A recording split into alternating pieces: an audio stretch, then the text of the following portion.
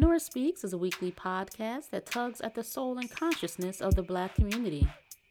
With show topics such as youth empowerment, education, women's impact, and civic engagement, Nora Speaks challenges the listener to not only join the movement, but be the movement. On the show, you'll learn from insightful guests who have demonstrated capacity in these fields and more, and I'm your host, Nora Muhammad. Welcome to the show.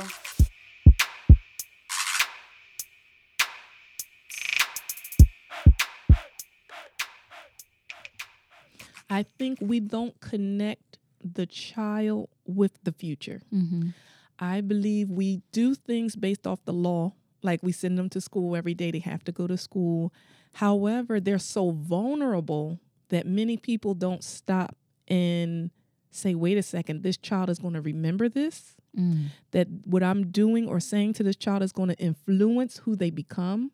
We don't think about that. And that's why there's so many broken adults who can point to a time in their childhood where they became broken. Welcome back to another episode of Nora Speaks.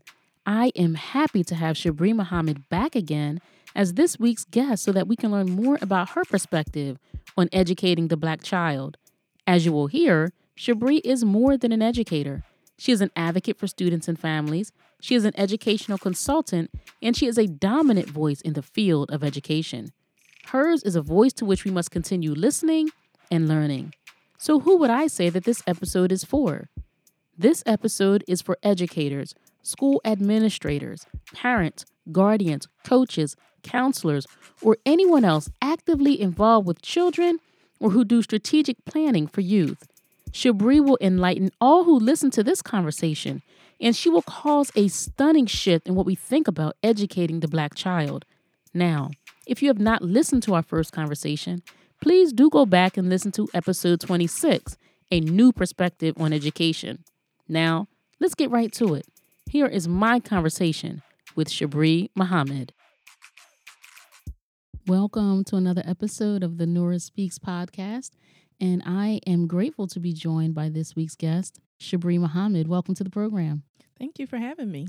I'm so glad to have you back. I know last year when we recorded, the time went by so fast. Yes. And I said we have to have a part 2, and that I wanted you to be a reoccurring guest. You know, you're someone who has extensive knowledge with education, working with children and families. And so I thought that it would be important that you continue to have a voice on this platform, on Nora Speaks. So once again, welcome to the program, Shabri. And it's always great to talk with you about education. You're an educator, you're an administrator, and you're an educational consultant, and you do so much work in your community. But before we get started and we start talking about education and your view of education, because you certainly have a unique perspective, I want you to answer a question for me. And that is, what would you say is your mother's favorite trait about you? Wow. Well, thank you for having me, Sister Nora. It's a pleasure to be here with you and your guests on the Nora Speaks podcast. Also, I'm so thrilled to answer a question about my mother because, like everyone, I love my mommy, right? I think my mother admires most about me is my drive, my ambition, and just something I would like to share that she told me maybe a couple of years ago. She said I was a great child. She didn't have any problems out of me, except I didn't have fear. And that was worrisome. And for her, that was fear in all capacities. You know, did it just no respect for what could happen. And I think, though, that has served me well. And a lot of opportunities that I've had in my life, I have done them where people have actually told me I would be so scared. I would be so afraid. And, you know, I just close my eyes and and make success out of it. So I don't fear the outcome. I just give it my all. And usually when you're giving your all in something right or something righteous, you can't lose.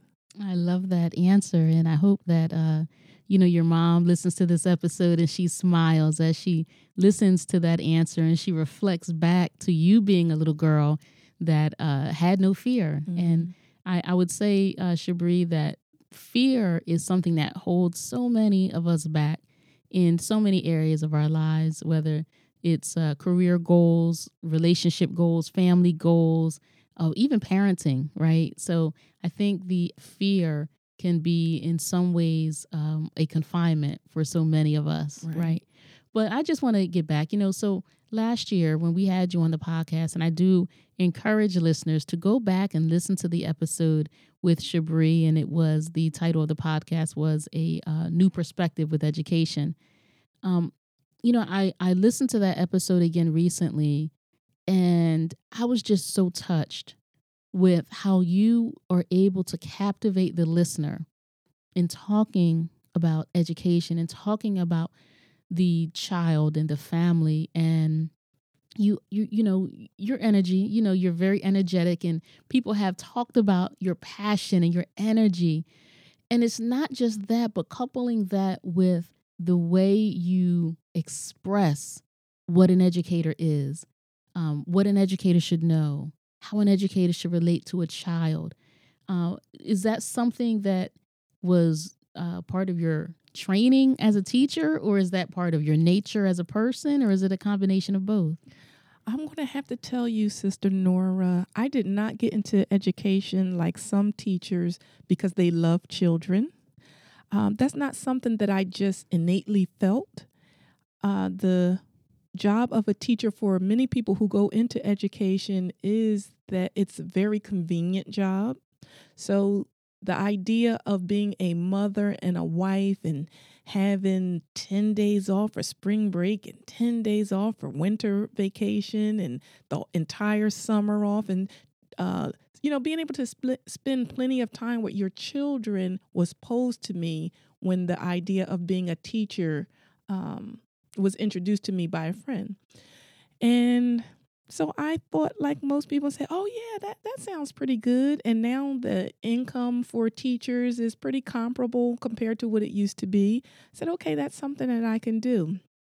I believe somewhere along the line, God kind of intervened and gave me this love of children and this ability to see them outside of being children.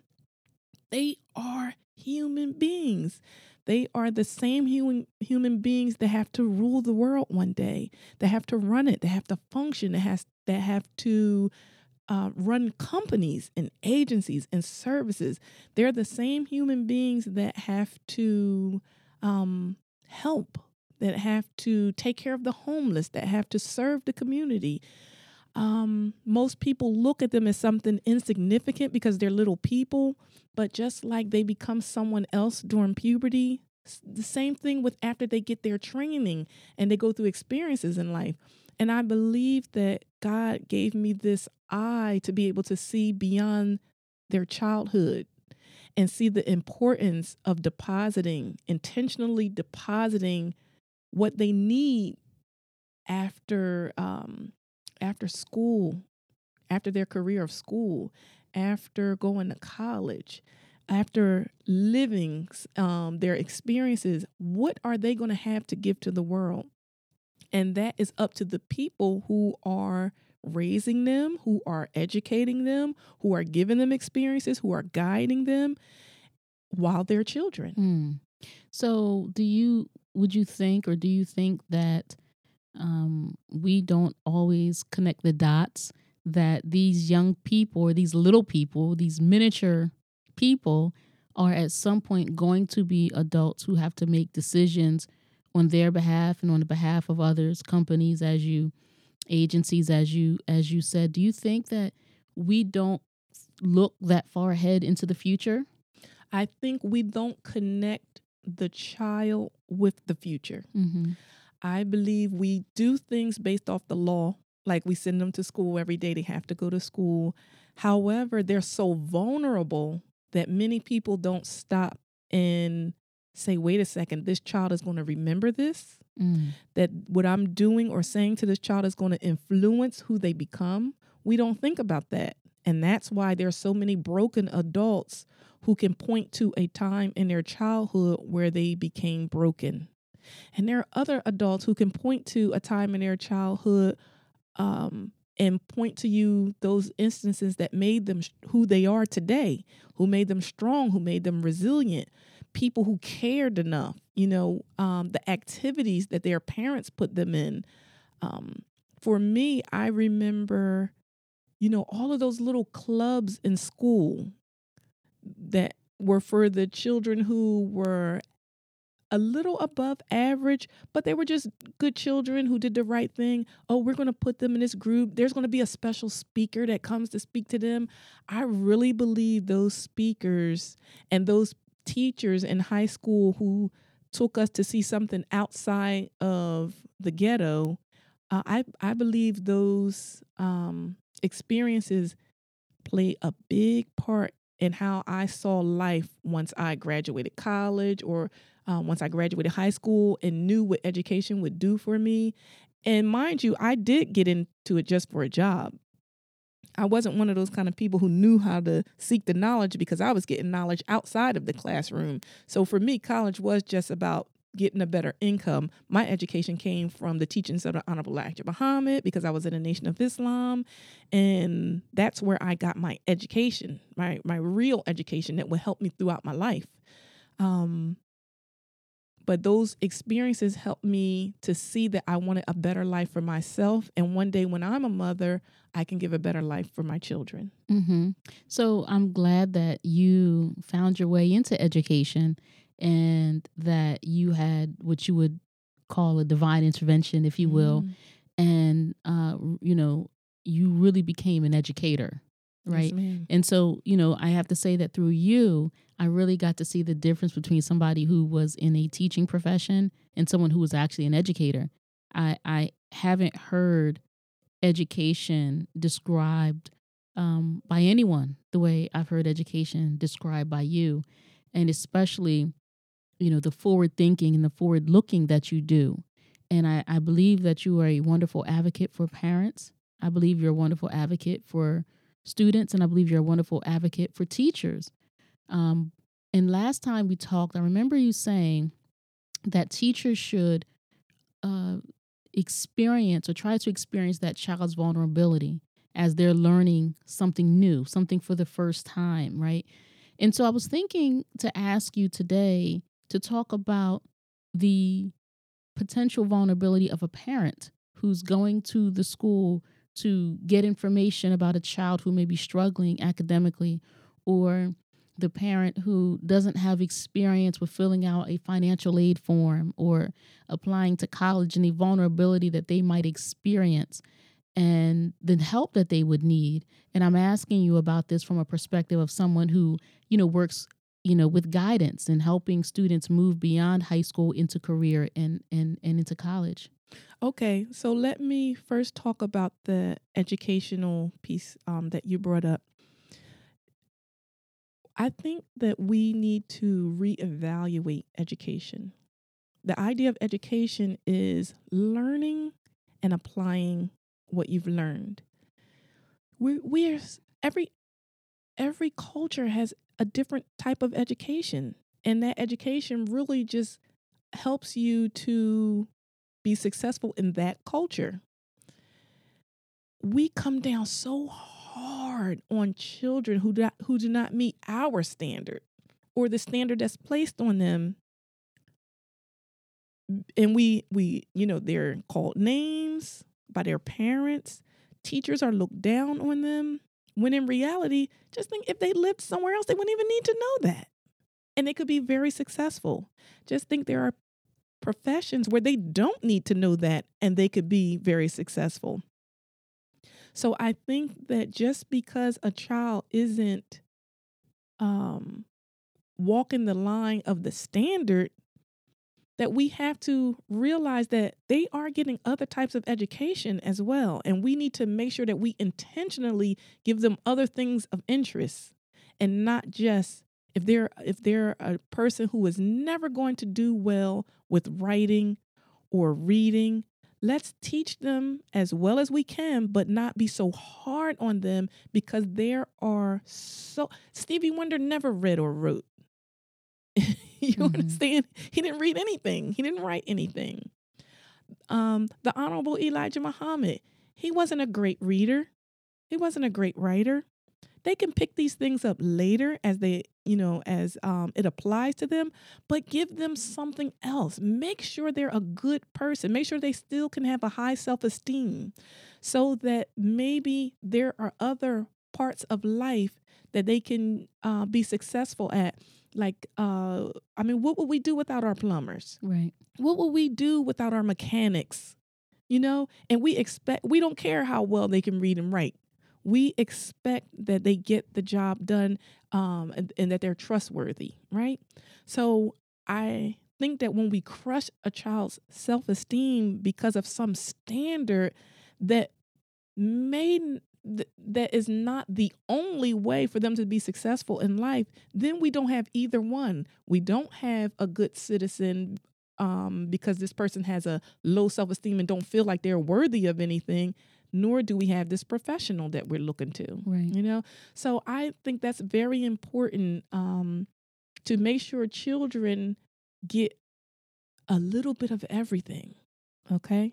Because as they get older, they're going to have experiences and interventions that are going to blossom something that has already been laid by a seed when they were younger, But I've been working with a agency called Your Education Consultants and Services.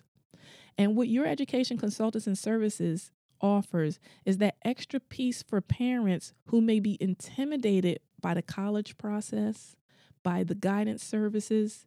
Maybe they push their child to just depend on a guidance counselor when in reality there aren't enough guidance counselors in the high school. When this company was being set up, I spoke to a gentleman at a bank, and he said, wow, this is amazing because my child graduated with 500 seniors and there were only 2 guidance counselors. Now that means someone's not going to get to meet the guidance counselor. Some children are not going to get their fee waivers, and all those services. Some children aren't being tracked from 9th grade all the way up to senior in high school, making sure they have the right classes, make sure they have the right amount of credits.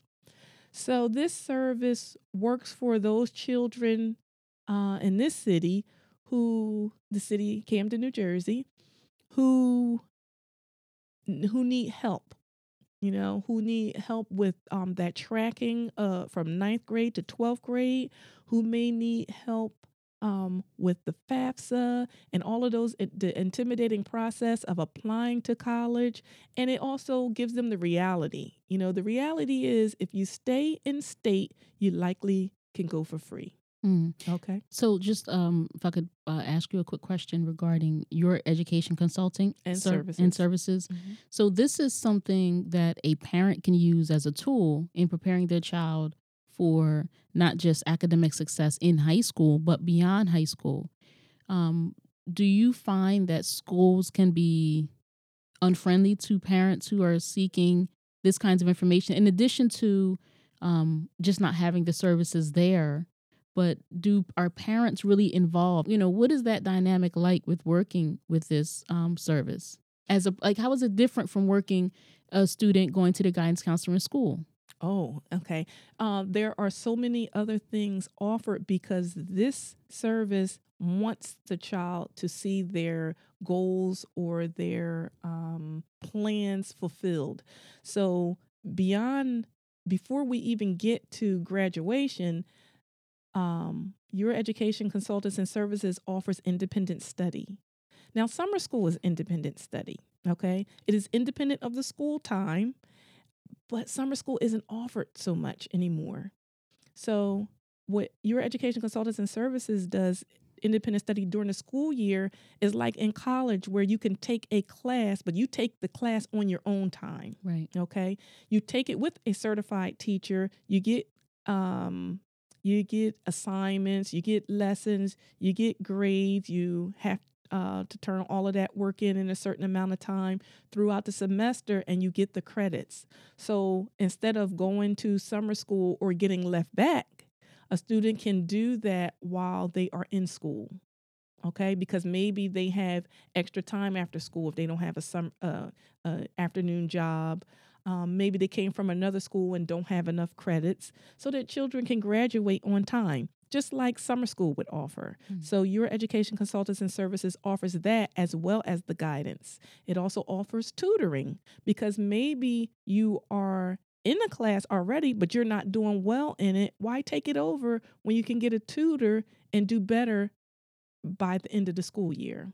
So it offers so many wonderful things. And for a parent who may not even know what's going on, so many children suffer because their parents may not know what's going on. But why does it have to be their burden?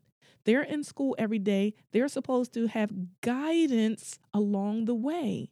So regardless if a parent is knowledgeable about that process, this child is getting all the help that they need.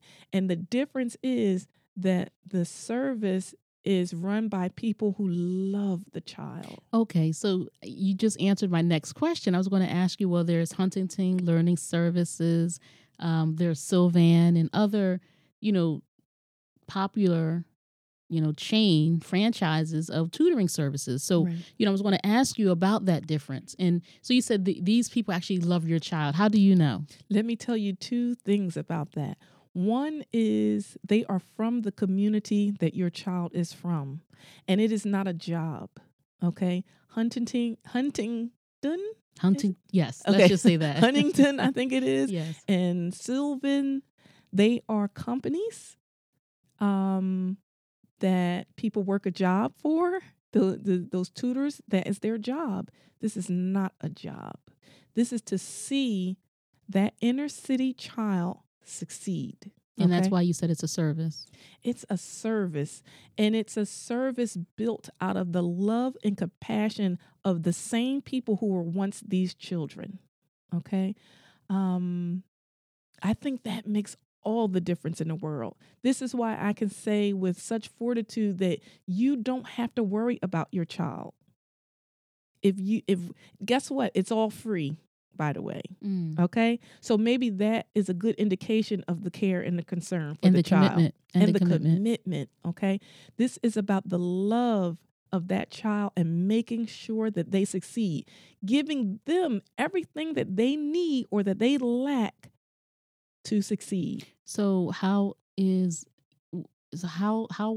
you sustain, how can they, this your education consulting and services, how is that sustainable if it's completely free to the parents and students? Because one thing we do know is that Sylvan and other tutoring, I'm not trying to pick on them, but others, they're profit based, they're profit driven. So and obviously they sustain themselves and they grow with their profits. So how can we be rest assured that there's going to be sustainability with a great, service like this? Okay, so they are for profit because they're giving a service. They want to get paid for it. Your Education Consultant and Services is a nonprofit organization. And a nonprofit organization is an organization that wants to help. Okay, that's why the federal government deems them nonprofit, so that they can get grants in order to help. It's not a job. It's not a come up. You understand? Right. It's not a business. It is a free service for children who otherwise wouldn't be able to afford it. And we know that makes things a lot unfair because they have the same need as other children, except they don't have the income. Right. But they still have that need. So your Education Consultants and Services is dedicated to making sure they get a level playing field, at least as far as guidance services is concerned. Well, I think that is exceptional, and it's exciting, that as you talked about leveling that playing field, I can recall, people that I've worked with, who had significant means, who were able to get their children the extra help, or the diagnosis in some cases, for them to get the extra help, so that they can be supported academically. And I'm grateful the way that this program is operating and the service that it's providing, because it's so necessary. And, just kind of jumping back and talking about education generally, education regarding Black children specifically is a unique and delicate process because so much of the education excludes themselves, right? And when you are educating someone and you're not including themselves, their history, their reflection in it, then it's hard for them to find general interest because they don't see themselves in it, right? That's right. I remember attending a conference, a panel discussion rather, hosted by Congresswoman Bonnie Watson Coleman, and the conversation turned towards education, and I talked about, or I asked a question about the education in New Jersey not being reflective of Black children, so they're growing up with just that deficit, right? Other children are seeing Thomas Jefferson or Christopher Columbus, and others as their heroes, and we don't see that. And she explained to me that there's an Amistad, there was a law passed, the Amistad Law, where Black history is supposed to be integrated into the curriculum, but it seems to be integrated when there is time allowed or allotted, and that seems to be an arbitrary designation of when time is allotted for that. So when we have Black children being educated but not seeing anything that interests them inherently, then already they're starting out at a deficit. Or what would you say about that? Right.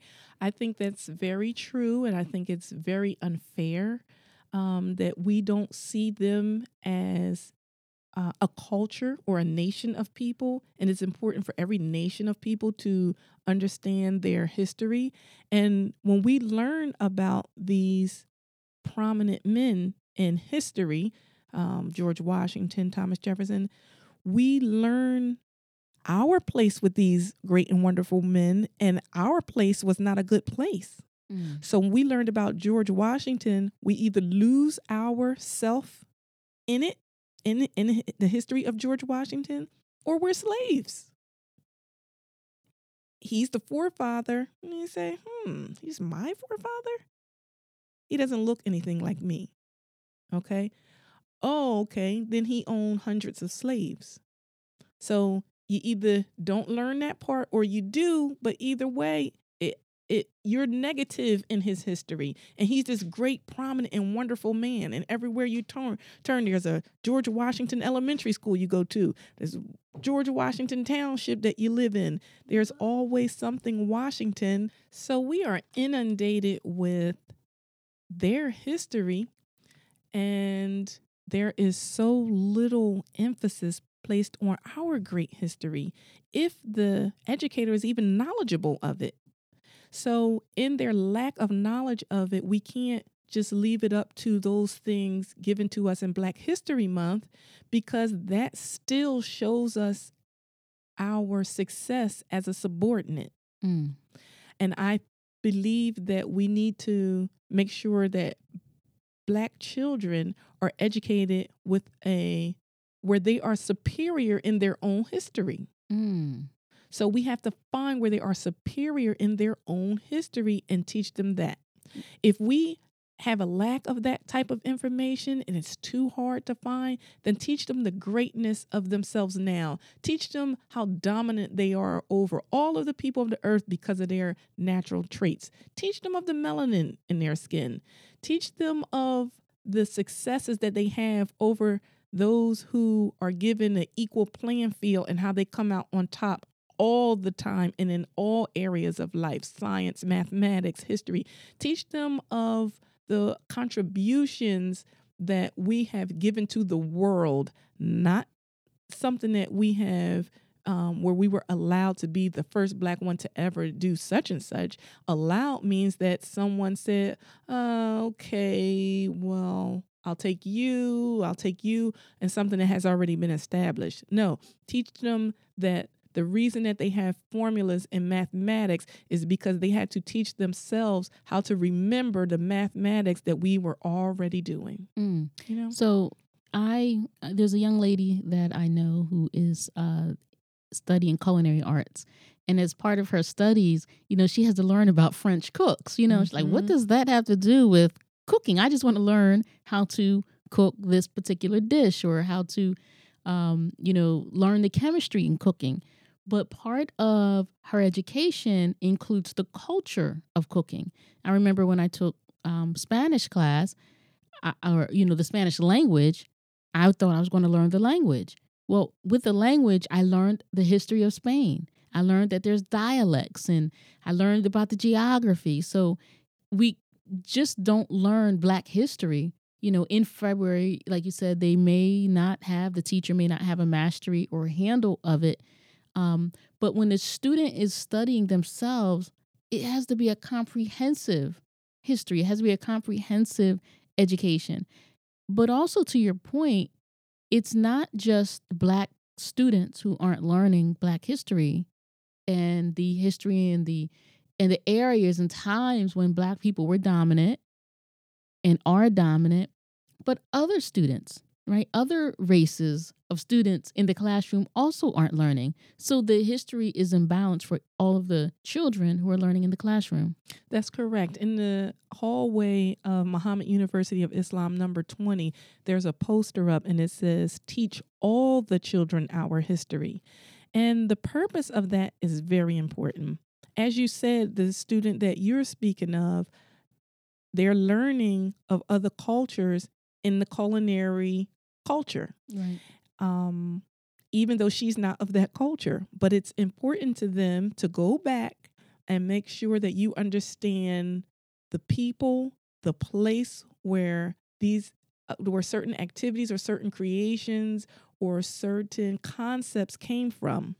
Well, if we don't teach other people who we have to engage every single day in society with, if we don't teach them our culture, then they have no understanding of who we are, where we're coming from, why we do things that we do, how they should handle us when they're in authority over us, or why we may be given certain rights, why those rights shouldn't be taken away from us.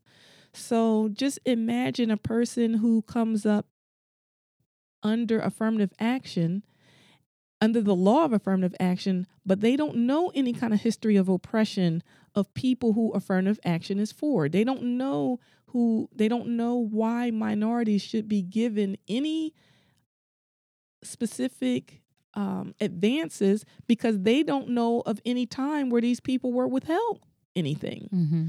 That would be completely unfair, because and I know that they are the majority in this country.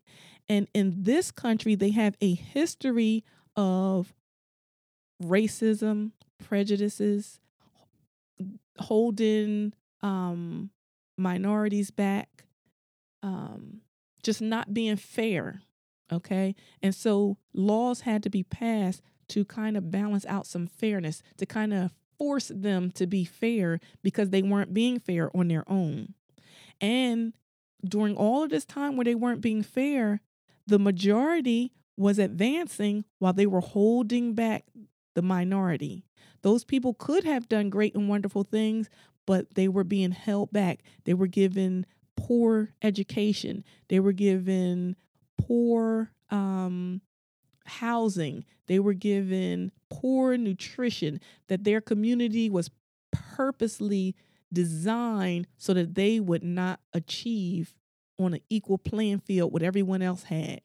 So laws had to be made to give them just to allow them an advance from their current situation to try and do better. Not an equal one, but let's just help them a little teeny tiny bit. Let's give them some crumbs, and maybe they can slip through the cracks and become successful.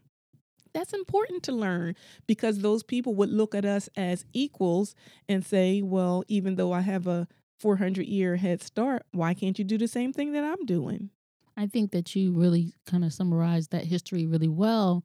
And it's not taught that way in our schools. And I was just thinking earlier today how if I was a young Caucasian and did not know that history, I would be very resentful too, because I would feel as if something was being held from me right, unfairly, right. And so that history that you gave us shows why there needs to be some sort of equalizer, right? Yes. Do you remember when we were children and a person who was older, stronger, faster would say, "I'll give you a head start," because they knew Mm-hmm. that they had the strength, the power, the endurance to still win over someone who did not have, who was not equal to them in strength, power, endurance, and ability. I'll give you a head start because they knew they would still be prosperous. Right. So, I want to back up a little bit. You had mentioned Muhammad University of Islam 20, and that's something we didn't talk about last time, I don't recall. Now, this is a private school that you direct and administrate. And I think the model at this institution is unique. I think that it should be duplicated across the country. It appears that it's producing students who are not in any way lacking in educational attainment. So let's share with the audience the history of Muhammad University of Islam, your involvement, and I guess what the intended outcome is with this alternative education model. Okay. Well, Muhammad University of Islam number 20. Number 20 means that it's in Camden, New Jersey. And I'm the director of Muhammad University of Islam number 20 in Camden. And it's a school system that began in the 30s by the Honorable Elijah Muhammad and W.D. Muhammad, who gave him the instruction to start the school for Black children. There were over 40 schools opened before 1974, I believe, or 1975. And those schools were in inner cities, and they were geared to teaching Black children sciences, mathematics, the sciences of the world. And they promoted health. They were Muslim children. And it was a school that was created just for them because they would not get what they needed in the public school. Much like today, our students in the inner city schools do not get everything that everything that they need to be successful for themselves and their own nation and their own kind in this society. So are they getting what they need then in the suburban schools to be successful? Black children? Yes. No. There is a great emphasis on entrepreneurship and doing for your own self and kind. That is not something you can get in a suburban school unless it is someone else's kind. But Black children cannot get that in a community that is created for the success of someone else. Like all communities should look for the outcome of their own kind to be successful in that community and be able to broaden themselves beyond that community and be successful for their nation. Help build up the nation because there are other ones coming behind you and it has to continue on. Muhammad University of Islam is intentional in its education of teaching the children everything they need to survive in this world, everything they need to be successful anywhere in this world, not just on a job, not just in one community, anywhere in this world. So the emphasis is on the sciences, the emphasis is on reading, writing, it is on their history, it is on the knowledge of themselves, it is on citizenship, it is on being good, wholesome people no matter where you go. And that type of thing really is universal. It's just that Black people in America have always been inclined to help push the American dream and have no dream of their individual selves, no dream of their individual nation, of their own kind. So Muhammad University helps us to see that we are people who need to support and help and grow our own nation, because if we don't, no one else will. We say that during Black History Month, oh, we need to do for ourselves. We need to do for ourselves. However, the reality of it is we've never been taught to. Where are we supposed to go to learn to do for ourselves? If we constantly go to the education of someone else, go for a job that prepared us for, and give it right back to those same people, and we never keep any income flowing in our own communities. We never teach our children or adults anything about service to our own community. In fact, we want to leave our own community for someone else's that we think is better. So the students of Muhammad University of Islam have I like the way you called it alternative, because they have a very unique education in knowing that they are learning all of those core all of the core subject matter in this country. Like I said, education is cultural. So they're learning science, mathematics, history. They're learning all of those great, wonderful things, reading, writing. However, they're also learning community. They're also doing outreach. They're learning how to help their fellow man. They're learning who their fellow man is and what he looks like. They're learning to give back to their own kind. They're learning that they are going to have a nation that they have to build up. They have to be intentional in building it up, and intentional in bringing up the next generation so that they can continue and keep it going. They're learning economic wealth.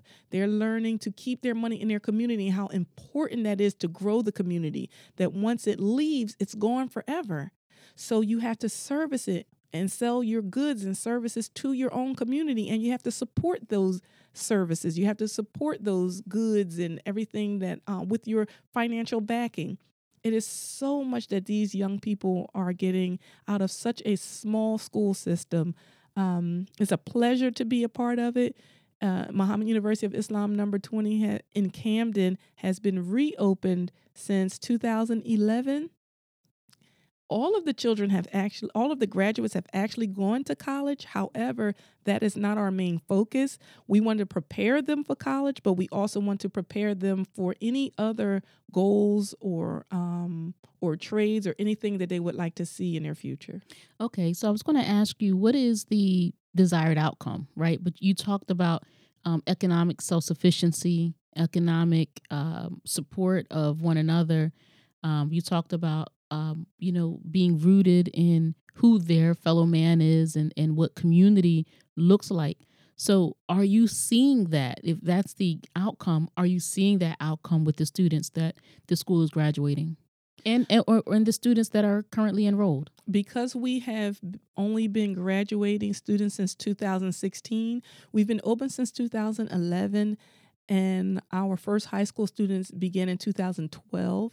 So we just started graduating seniors. Our oldest student came in as an 8th grader, and he graduated in 2016. So currently, I can say they are on the right path, because we also give them programs and businesses for them to be able to come back to. So the adults have to have an investment as well. We can't just teach the children to come back to give back to their community, but when it comes to their community, there's nothing to give back to. So there are many businesses that the students work in. There is something for them to be responsible for. However, our graduates are still very young and in college. However, I have not seen one yet who has not come back and showed what they've learned as far as a love, respect, dedication towards the community that they came up in. The desired outcome is that they are prepared for their own livelihood. They're sufficient in that way. That in Islam, I don't know if many people know this, we're all taught that the man is the maintainer. So the men have to be prepared for the livelihood of themselves and their families. At the same time, though, we believe that women should be educated and also sufficient in supporting the family. We promote education, so the women are given the same education, or the same motivation and drive to go get further education as the brothers do. However, in Islam, though, a woman's earnings are her own. So it's not that we don't want her to have earnings. She also is to go out and have earnings, but her earnings are her own to decide what she'll do with them. So both parties have to be educated. Both parties have to be aggressive in building up the nation and giving back to it. Our graduates are just so young now that we've seen them begin as very young children in the Nation of Islam, and they've been following, they haven't turned away from what we've taught them, and we have them in programs, and they get to participate in activities with children who are not like them or who don't have the same background as them, and they come back and they tell us the differences that they see. So we know that the program is working, and we just have to keep our budding community going so that the children, after they are adults, they can come back and say, oh, well, I'm going to support this business. I have a job that I can work for my own nation if I need to. I joked with our first senior. I said, you have about 7 years to come retire me. So he knows he can come back and teach, So we have a community for them to come to and for them to support. We'll see how they work out once they graduate college. It's still early. So, just talking about you, what has it been like in this inception of the university, Muhammad University of Islam 20? You said it opened again in 2008? 11. What has that been like? I mean, it's a heavy responsibility to be an administrator of a school, something that's alternative, something that probably has a lot of magnifiers on. People are scrutinizing it, and you're kind of leading the charge. So, and then you have your faculty. Everybody's looking to you for guidance. So, what has that been like for you? You've been an educator in the public schools, obviously, and you working through the consulting company. You've done online teaching. You shared with us with that last time you were on the podcast. But we didn't talk about your role so much as an administrator and the pressures and the responsibility that comes with that. Okay, that's a great question, Sister Nora.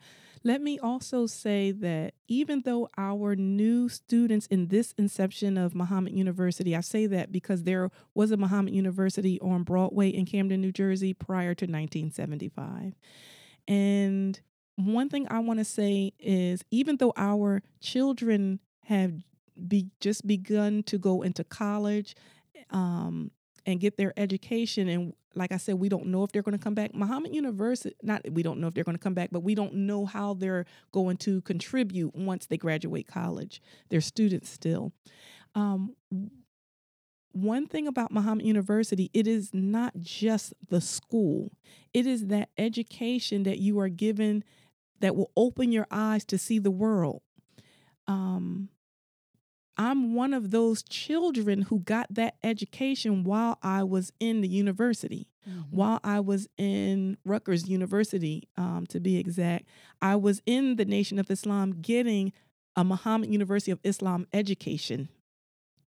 And I am one of those students who came back. Once there was a Nation of Islam in a community to be able to give back to, I was able to give back. And so I left the public school system and came to give back to my own. So actually, we have seen the evidence of the return on our investment. That was invested in me.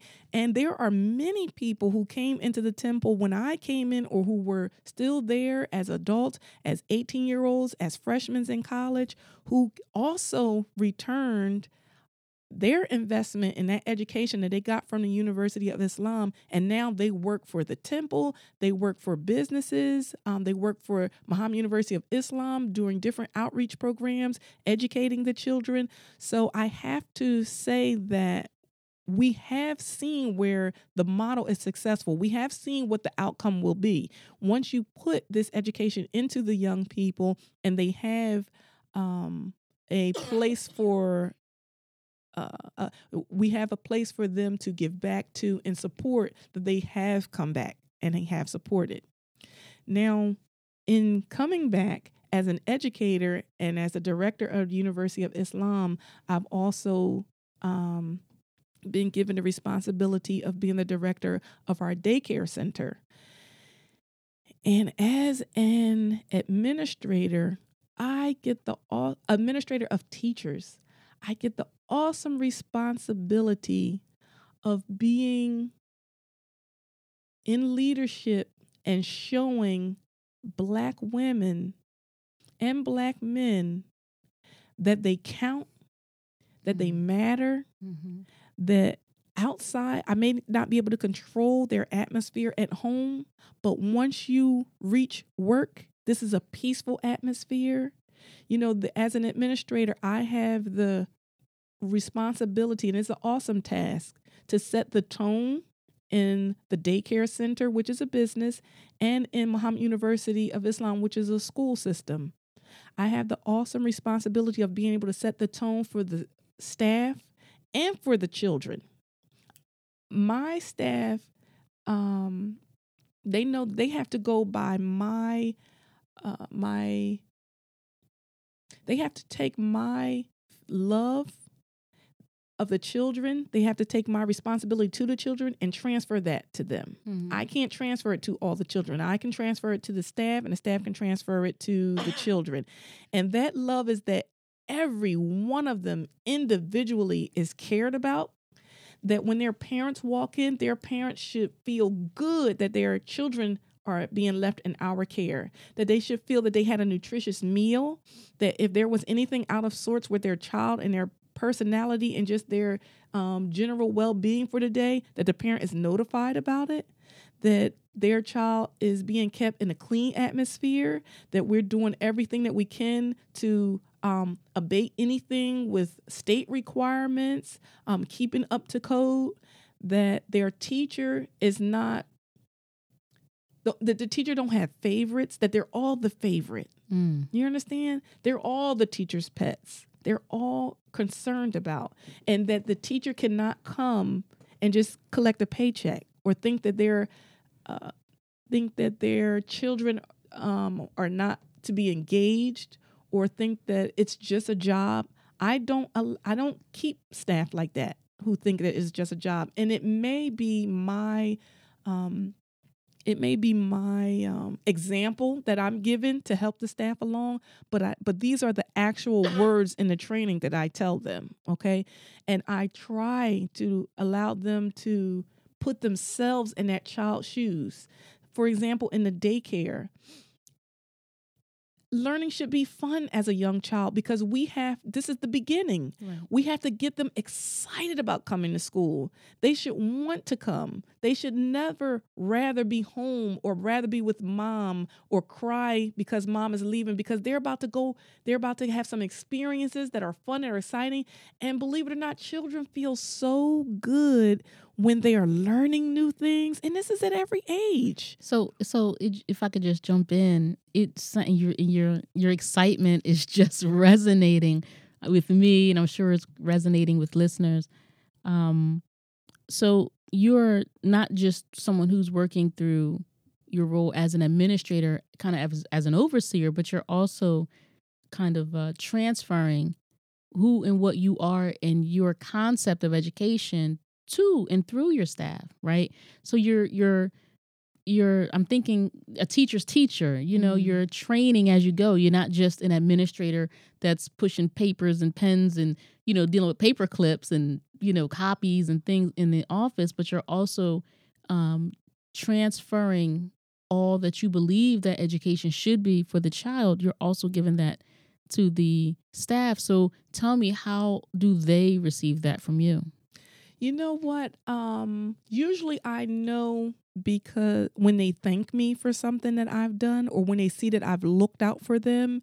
And sometimes when you help people or you give them something, they may not always see it right then, but I let them know that I'm going to give you this opportunity because I want to make leaders. I tell them all the time, I read that a good leader makes leaders. So I want you to have all your paperwork together so you could walk off this job if you wanted to. if you wanted to, you'd be able to walk off this job and go on to the next one. That you'd be able to go somewhere and earn a better living than you can make at this job. That if something were to happen to this business, you'd already be set. That you can go to your child's school and be able to advocate for them because of the things that you've learned in this staff meeting. So I purposely teach them things that I've learned along the way to help them advocate better for their own individual children, at home, their biological children, because we know that, we all always have one child, if not all of them, but we always usually have one child who maybe struggle in school because of behavior or because they just not fitting that model of the rest of the class. And even the public school, they try and deal with things by having differential instruction. However, there are some children that the teacher is not even trying to meet the needs of that child because it's just too much work and everyone else is compliant, but your child having a hard time. I have one teacher who she was asked, now I need her to work, but she's being asked by her child's school to pick your child up. And it's not even 9 o'clock yet. Pick your child up or he's going to be suspended. From school? From school. And I don't believe school was in session a week. She wound up transferring him and he's very excited about having a new atmosphere and he's doing well now. However, I have to pull those staff members aside and give them what they need to go out and fight in that world because they all can't bring their child to Muhammad University of Islam number 20 because they don't understand what that school is all about. If they did, they probably run. Okay. Right. But what are you doing for my child? What did you try different today? It's not 9 o'clock yet. What did he do? Right. So there are so many questions that a parent can ask, and there are so many things that a parent can do as far as being involved in a school to help their child succeed. And they don't know what to expect from the teacher. Most parents, especially in the inner city or an uneducated parent, they don't know what to say to the white teacher to make sure that their child is being tended to and being given all that the teacher can give to make sure that child is successful in the classroom. You don't need an IEP for that. But some teachers will say, oh, well, if you don't classify them, we're just going to keep suspending them. We're going to keep leaving them back because they can't do the work. But there may be a reason they can't do the work. They're just one thing in my experience I've learned is children with so-called ADHD get good grades because they're listening to everything that the teacher is saying and they can, put it down on paper. They can recite it back to them, but they're not sitting still. And because there's no classification for ADHD, they just put down LD. And that's, this child has a learning disability. And they don't have a learning disability, or else they wouldn't get all A's with no modification. Now that system actually sounds somewhat abusive and exploitative for parents who don't know those extra questions to ask, who don't know that they can appeal a teacher's decision or recommendation to the principal or to, the guidance office. And so this is why I appreciate you and the role that you operate in, because this is the advocacy that our community needs. Every child can't fit into the same standard box, right? Can't fit into the same standard frame. Right. And so parents who don't understand this, who have had some kind of interaction with you, or if they shared some of their challenges with you, or your staff, now that you've empowered them with this information, then now they can go and have a second or third conversation. Now they're better equipped to advocate for their own children, and this is one of the beauties that we have in you, is that you are so dedicated and you give this, if parents are listening, just think about the educators or the teachers that you've come in contact with, and beyond, what your child has put on paper, the teacher really has no interest in you or your child beyond what your child put on paper that the teacher was responsible for grading, Right. and then giving you an assessment of your child. And here you have, Shabri, who's talking about the holistic approach to educating a child, understanding that not all children learn the same way, not all children are going to respond the same way, and arming us with information and with tools that we can equip ourselves to go and advocate. And I'm just grateful, and I'm so appreciative to you and to those who work, under your leadership, and the children who have been in your classroom, the children who you are guiding, the children that you are impacting, and the families with the consulting services. This is going to create, a ripple, because it's going to go beyond you. And I really can't thank you enough for what you are doing in the service that you're giving to our community. Nora Speaks podcast, the goal is to tug at the soul and consciousness of the Black community. And it's conversations like this with people like you that makes this platform so meaningful. And so I'm just grateful. I don't mean to sit here and gush all over you, but I'm just so grateful that we have you in the trenches, advocating and battling for our people in so many different capacities that you just explained that you operate in, and I just want to thank you for that. Oh, you're welcome. And I just want to say all praises is due to God, Allah, for just giving me this passion, because I can't tell you where it came from. I can't tell you where it came from or why. It just is.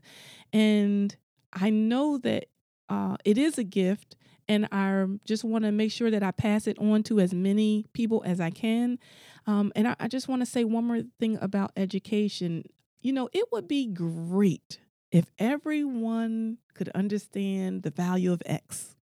Okay? That would be great. It's mathematical, it's scientific, it's great. It's a wonderful thing to know. But how do we look in the eyes of God? Is he thinking about that when he's looking at us? When we're making choices in our lives that have consequences, does that even matter? We need to prepare an education for our children for what kind of people they're going to be in their community, what kind of lives they're going to lead when it's all said and done. There are some figurative stories that are told in Christianity, in the Bible, but they have real concepts. So in Christianity, they say they pull out some type of scroll or something and look over your entire life to see if you lived a good enough life to be able to go ascend to heaven, or you lived a life that was not so good and you went somewhere that was a horrible eternity. Well, when we look at that, is knowing the value of X going to be important? No, it was how you treated your fellow man. It was, did you take care of your family? We have to raise these children to be able to help the elderly, because we're going to be the elderly and we're going to need that help. We need to raise our children to have a future that they're proud of, to be able to do something in their life that was worth it all. Sometimes I look at people who spent a lifetime of giving something great and wonderful to the world, and they used their entire life to just do it. I mean, look at the magnificence of Michael Jackson's life. He didn't waste it. Would he need to know the value of X? That would be great to know. But what difference does it make when you've given your life to good? When you've given your life to offer something to the world? And I know that surface level, but I just mean a work ethic that, that you brought joy to people, that you were a good person. I think we have to occupy our children's time to make sure that they grow up with an endurance for giving back, an endurance for doing good, that they have the capacity to be able to help their fellow man, to help their own people and their own kind, and the fortitude to continue to do that, and to teach the generation coming up behind them and to show them by example to do the same. That's what education is. Wonderful. Thank you so much, Shabri. I'm glad that, we had you again. And as always, the time went by so fast, and there's still so much that we have not covered that I hope that I can have you back again Yes. to cover, and also to, give us updates. One of the things that I wanted to talk to you about, and maybe we'll get to it next time, is how the climate in this country impacts what's happening in the classroom. And maybe we can have that conversation really soon. I think that's necessary, because for parents who are listening to this, for educators who are listening to this, there are some things that as a parent you might not know, and as a teacher you didn't get in your training, but you can get it from you. So let me ask you, how can parents contact you? They may be listening to this, or an aunt who has a nephew or a niece who could be struggling in school, struggling with the teacher, struggling with the school district. How are you able to support them? Well, because I work with your education consultants and services, I can be reached at Shabree@yecservices.com. That's CHABREE at yecservices.com. Wonderful. So parents and school officials, and really, you need to be in a classroom teaching and training educators, administrators. I see that for you, and I think that districts and educational professionals would be well served by sitting in a classroom, learning from you and learning how education is greater than just the academics, as you just described. Yes. And our listeners can also go to the website, yecservices.com. And if they leave questions or comments there, they'll be able to reach me. Okay, let me ask you another question. So if parents have listened to this and they're interested in Muhammad University of Islam, they're interested in a tour or enrolling their child, or maybe just learning more because, they're not Muslim. Do you accept Muslim students like Catholic schools accept Baptist students, for example? They may have questions. Yes. So how can listeners reach out to you to learn more about Muhammad University of Islam 20? Well, my office is based at MEL Child Care Center, so they can call the phone number there where they can leave a message with the secretary or a voicemail, which is 856-966-1722. They can leave a voicemail 24 hours. And also, email for me is shabreemuhammad@ymail.com, CHABREEMUHAMMAD@ymail.com.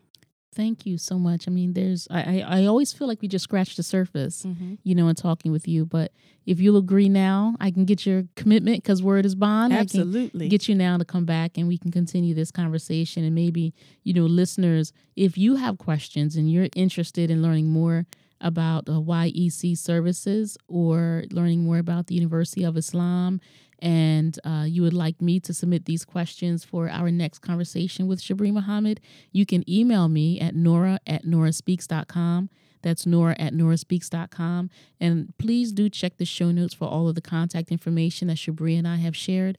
And Shabree, thank you so much for coming on the program. Thank you for having me. I can't wait till next time. Yes, ma'am.